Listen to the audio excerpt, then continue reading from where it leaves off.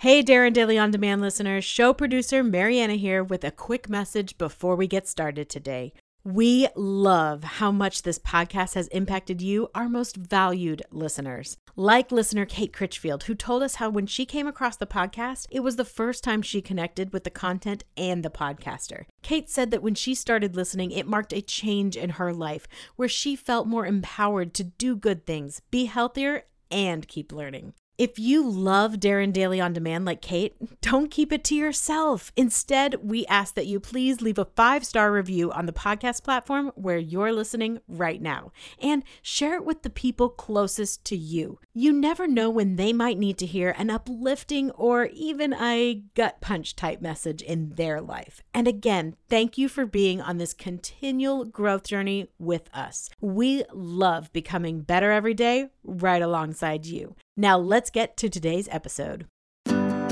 Welcome to Darren Daily On Demand, your most trusted resource to help you become better every day. Here's your success mentor, Darren Hardy.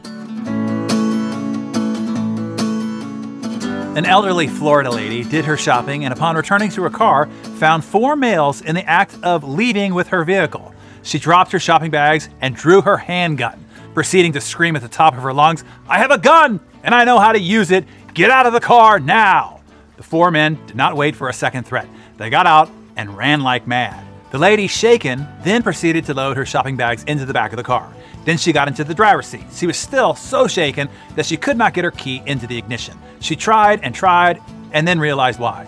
It was for the same reason she had wondered why there was a football, a frisbee, and bottles of juice in the front seat. A few minutes later, she found her own car parked 4 or 5 spaces farther down. She loaded her bags into her actual car and drove to the police station to report her mistake. The sergeant to whom she told the story couldn't stop laughing. He pointed to the other end of the counter where 4 pale men were reporting being carjacked by a mad, elderly woman described as white, less than 5 feet, glasses, curly white hair, carrying a large handgun. No charges were filed. This is a true account recorded in the police log of Sarasota, Florida. Here's another. On a special teacher's day, a kindergarten teacher was receiving gifts from her pupils. The florist's son handed her a gift. She shook it, held it over her head, and said, "I bet I know what it is. Flowers, right?" "That's right," said the boy, "but how did you know?" "Just a wild guess," she said. The next pupil was the candy store owner's daughter. The teacher held the gift over her head, shook it, and said, "I bet I can guess what it is. A box of candy." "That's right, but how did you know?" asked the girl. "Just a lucky guess," she said.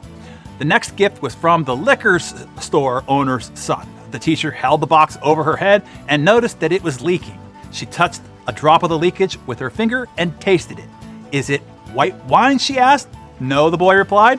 The teacher repeated the process, touching another drop of the leakage onto her tongue. "Is it champagne?" she asked. "No," the boy replied. The teacher then said, "Well, I give up. What is it?" The boy replied, "A puppy." Ha! So what is the lesson here today? Be careful jumping to conclusions too quickly and being overconfident in your assumptions. Maybe, just maybe, you need to give it a beat or two before reacting, and perhaps you need to ask a few more questions before making assumptions. Tell us a time when you made a wrong assumption or reached too fast to a conclusion in a situation.